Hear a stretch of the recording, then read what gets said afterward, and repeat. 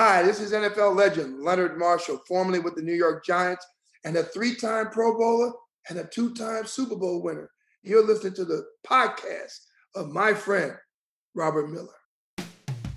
Everyone has a dream. Robert Miller is a musician who had a dream to become a rock star. He followed his dream and he succeeded. If you're ready to pursue and succeed at your dream, then listen up and get inspired and motivated to take action today. Welcome to the Follow Your Dream podcast. Hi, everybody. Welcome to another episode of the Follow Your Dream podcast with listeners in 192 countries. I'm Robert Miller, your host. My guest today is Kenny Anderson, one of the greatest point guards in NBA basketball history. A fellow New York City boy who excelled in high school at Archbishop Molloy. He was all New York City 4 times. He was ranked number 1 in the country, ahead of a guy named Shaq. And after 2 years at Georgia Tech, he was the second pick in the 1991 draft by the New Jersey Nets. Kenny had a very distinguished professional playing career. Afterwards, he's had some challenges. We'll talk about all of this. And you know that in every episode, I feature a song of mine underneath the introduction and at the end. I try to make the song relevant to my guest or the subject matter.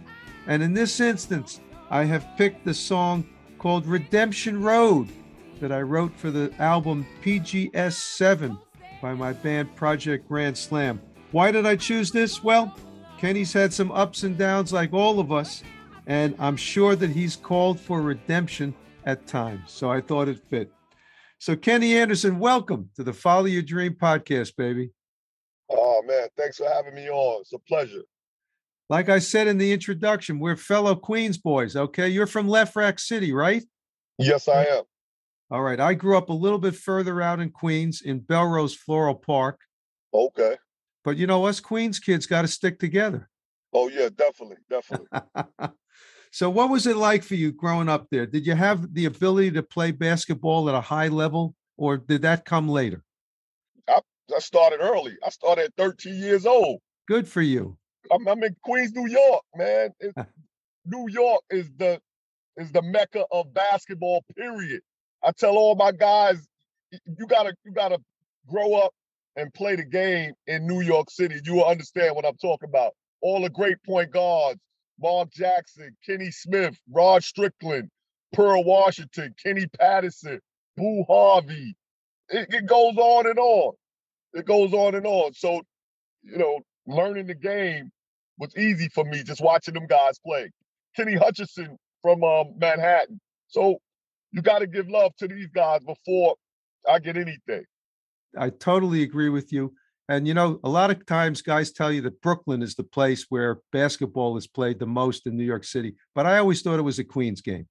No, it's a New York game. So I don't, you know, if you Brooklyn, Queens, New York, Manhattan, Long Island, Bronx, New York, the New York ballers, you know, it's great. So you just rose to the top. I mean, you were in such an unbelievable position as you got through high school there and you're getting ready to go to college. What was that whole situation like for you? Oh, it was great. I had a great mentor, Vincent Smith, Jack Curran, historian coach in the Queens area. He was a great baseball coach and a great basketball coach at Archbishop Molloy. So my recruiting was sharp. It was done very well. You know, I was the number 1 recruit coming out of high school in '89. And I went on to Georgia Tech. Coach Crimmins, who went to All Hallows in the Bronx, is another New York guy. So it was kind of great playing for Coach Crimmins because he knew how I played. He knew what I was about. He knew Molloy, the history, everything. So it was awesome.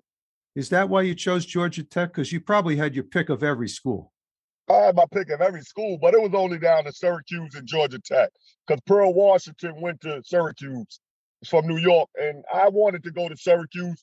My mother wanted me to go to Georgia Tech, so boom.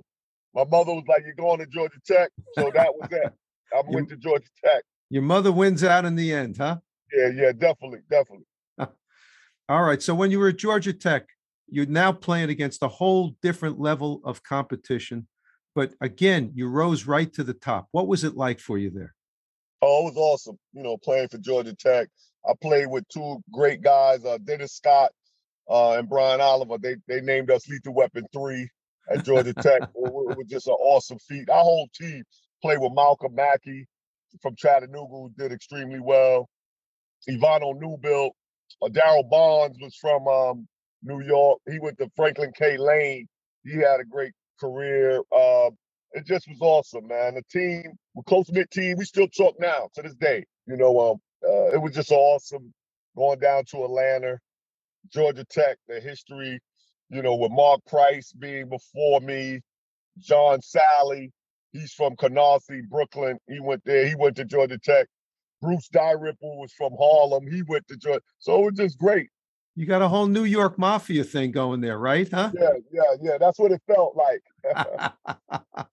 All right, that's great.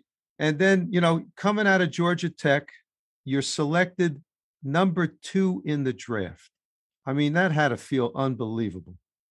Yeah, it was a great feat. Coming number 2 in the draft, coming out, going number 2 was awesome. My coach was there that night. My high school coach, I give a lot of credit to and respect. Jack Curran was there. It was just awesome. My mother, I've always wanted to make it to the league, not only playing, but also to take care of my mother. I got a big house in Long Island and Glen Cove. She lived there for 20 years Good for before you. she passed away.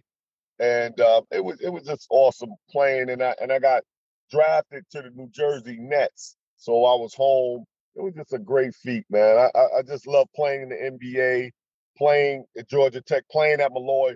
Just basketball has been easy. Life has been hard. That's the slogan of my documentary. But, it's all good now, man. It's settled down somewhat. I'm glad to hear that. Let's talk a little bit more about basketball, and then we'll get into some of the other stuff. How has the game changed since you entered the league? It's a little less physical. It's not as physical like when I was in the league. The lane is open wide, so the 3-point shot is huge right now. The 3-point shot, the 3-point shot wasn't as huge as when I played in the NBA. So if you got great ball handler skills and you got great shooters, you're in business. I think you can win. You've touched upon something that bothers me. I'm old school, okay? I wasn't a basketball star in any sense of the word, but I followed the Knicks because I'm a New York guy, and the Knicks, had a great team in the 70s. But then when the 3-point shot came in, it just changed the whole game for me. Everybody's shooting up threes like crazy nowadays. Yeah, it's the name of the game, and Golden State is the best at it with Steph Curry and Klay Thompson. And Poole hitting the 3 now. It's movement. It's just the 3-pointer opens things up, and they do a great job. But a lot of the teams are going for great shooters now, and I guess that's a plus in the draft. Do you think that one of the reasons they did this, they made that movement towards the 3, was to take away some of the emphasis on the tall centers that dominated the game? Yeah, I think so. But it's a fan-friendly game. So to make money for the league, you have to change the game up. When I played, it was kind of 70 to 60, 65 game. Now the score is 100 to 3 to 107. It's more exciting for the fans, and that's what you need. So, they really pay the bills, the fans. So, it's exciting. It is exciting basketball. And the playoffs is a little more harder, a little more difficult. Did you play in the Bird era, in the Magic era? No, I came 91. Bird injured his back and then he retired. Isaiah played, that was my first game against the Detroit Pistons in 91. I had a very good game, and then that season, Isaiah Thomas messed his Achilles, and then he retired. So 91, I came in the league. It was a great league, but it focused on the big man. Akeem Olajuwon, Patrick Ewing, Karl Malone, just a lot of great. Derek Coleman was my teammate. He was awesome. He's an awesome player. And focus on the bigs. How do you think some of the great big men, like Lou Alcindor and Kareem, I should call him that, of course, and Wilt Chamberlain and Bill Russell, how would they do in today's game? What do you think? No, they'll do great. All three of them you just named. They're athletic. First of all, they're all athletic. They can move up and down the court, but they would have to demand the ball. They would have to demand the ball because God would be flinging it for three. Yo, calm down, son. Throw the ball in the block. Throw the ball on the block. They would have to pass a little bit, but they're great. They're great sitters.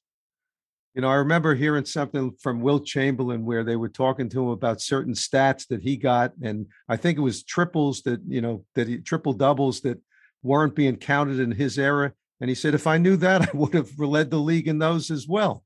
I mean, they were just awesome, these guys. Yeah, they was awesome. Very talented bigs. They could play the game. Hi, everybody. This is Robert Miller. My new single, All of the Time, is a playful, whimsical love song. It's light and airy and exudes the happiness and joy of being in love. The reviewers love it too. Melody Maker has given it 5 stars and calls it pure bliss, an intimate sound with abundant melodic riches. Pop Icon also gave it 5 stars and called it ecstasy. You can stream All of the Time on Spotify, Apple, Amazon, or any of the other streaming platforms. The links are in the show notes to this episode, and you can download it from the pgsstore.com. And if you haven't done so yet, please subscribe to the podcast and give us a nice review too, if you're so inclined. You can do all of that and check out all of our episodes by visiting our website at followyourdreampodcast.com. I want to thank you for listening and keep on rocking.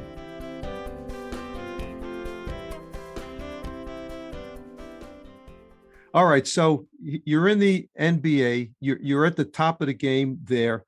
How did it change for you once you got to the NBA? No, it changed. It changed a little bit. I worked extremely hard to make it there, so I could take care of my moms. But I made the All-Star team in '94, so that was a feat.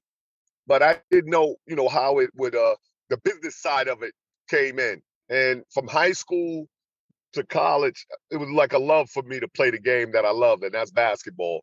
But the business sense of it, you had to get a grip, and that's what I learned, playing in the NBA. But they didn't teach you that, right? There was nobody to sit down with you and to kind of mentor you and tell you this is the way to do it. Nobody mentored me, and it was great though, because I had to live and learn on my own, and I learned, and I was able to, conquer, that in the long run. And now I could teach other young men that I'm coaching. I'm coaching now at Fisk University in Nashville. I can give that off to them. So it's a blessing. It's a blessing. Right. But you had to learn the hard way, right?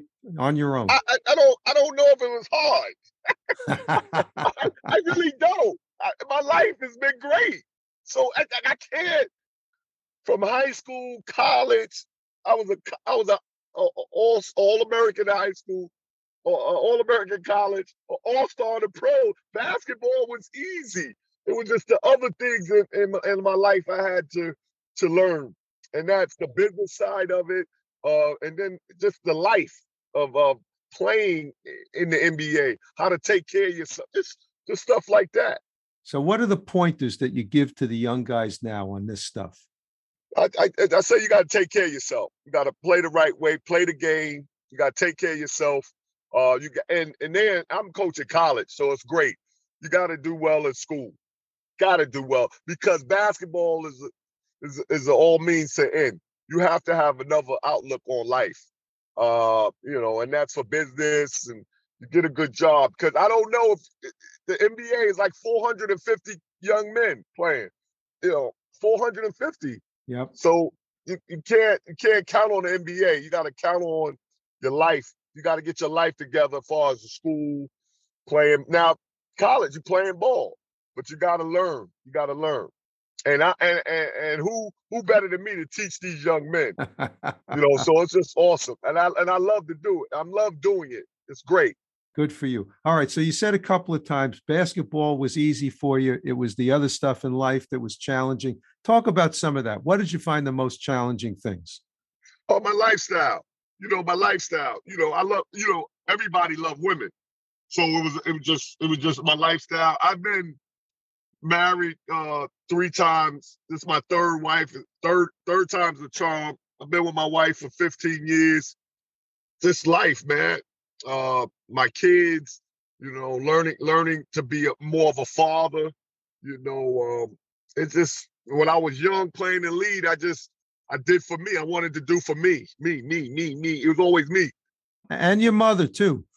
It was always my mother. Maybe she was fine, and there was me. So it's got to be a we thing, and that's more of a family thing, and that's what I'm living for now.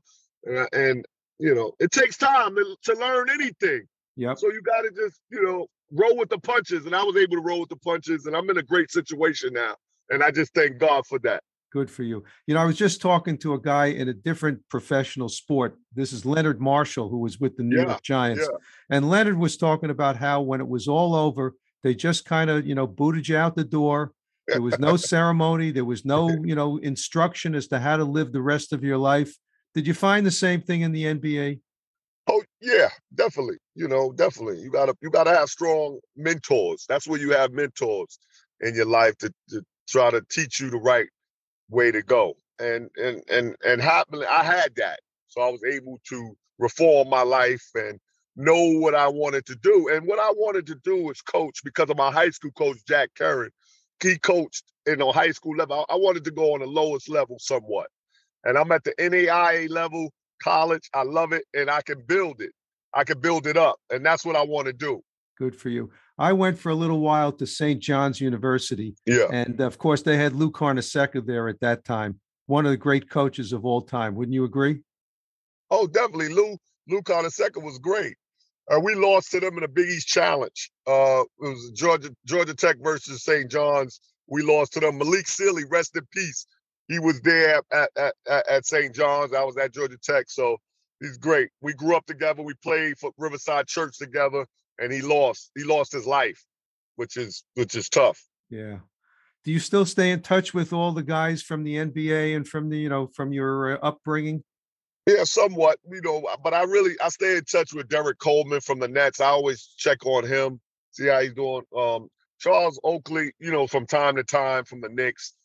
But, I see guys on and off, when we're at certain events and things of that nature. So it's great. But everybody do their own different things, and I understand that. Okay. Now, you had a couple of medical issues. I know in the recent past, you had a stroke of some kind, although you seem absolutely terrific to me. Tell me what those medical challenges were for you, and how did you rise above them? Oh, well, my doctors, at Vanderbilt Hospital, they do a hell of a job.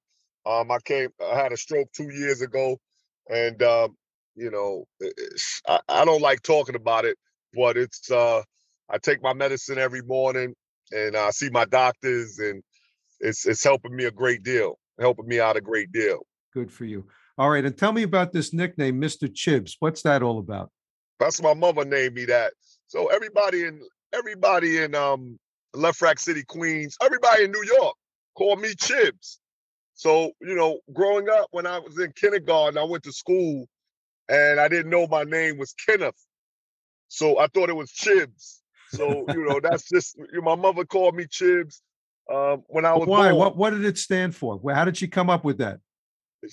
When they brought me into the room, she said Cheeks, Chibs. She said Cheeks, Chibs. It came out, and she just kept calling me Chibs, and it grew on me, and I liked it. And everybody in New York called me Chibs.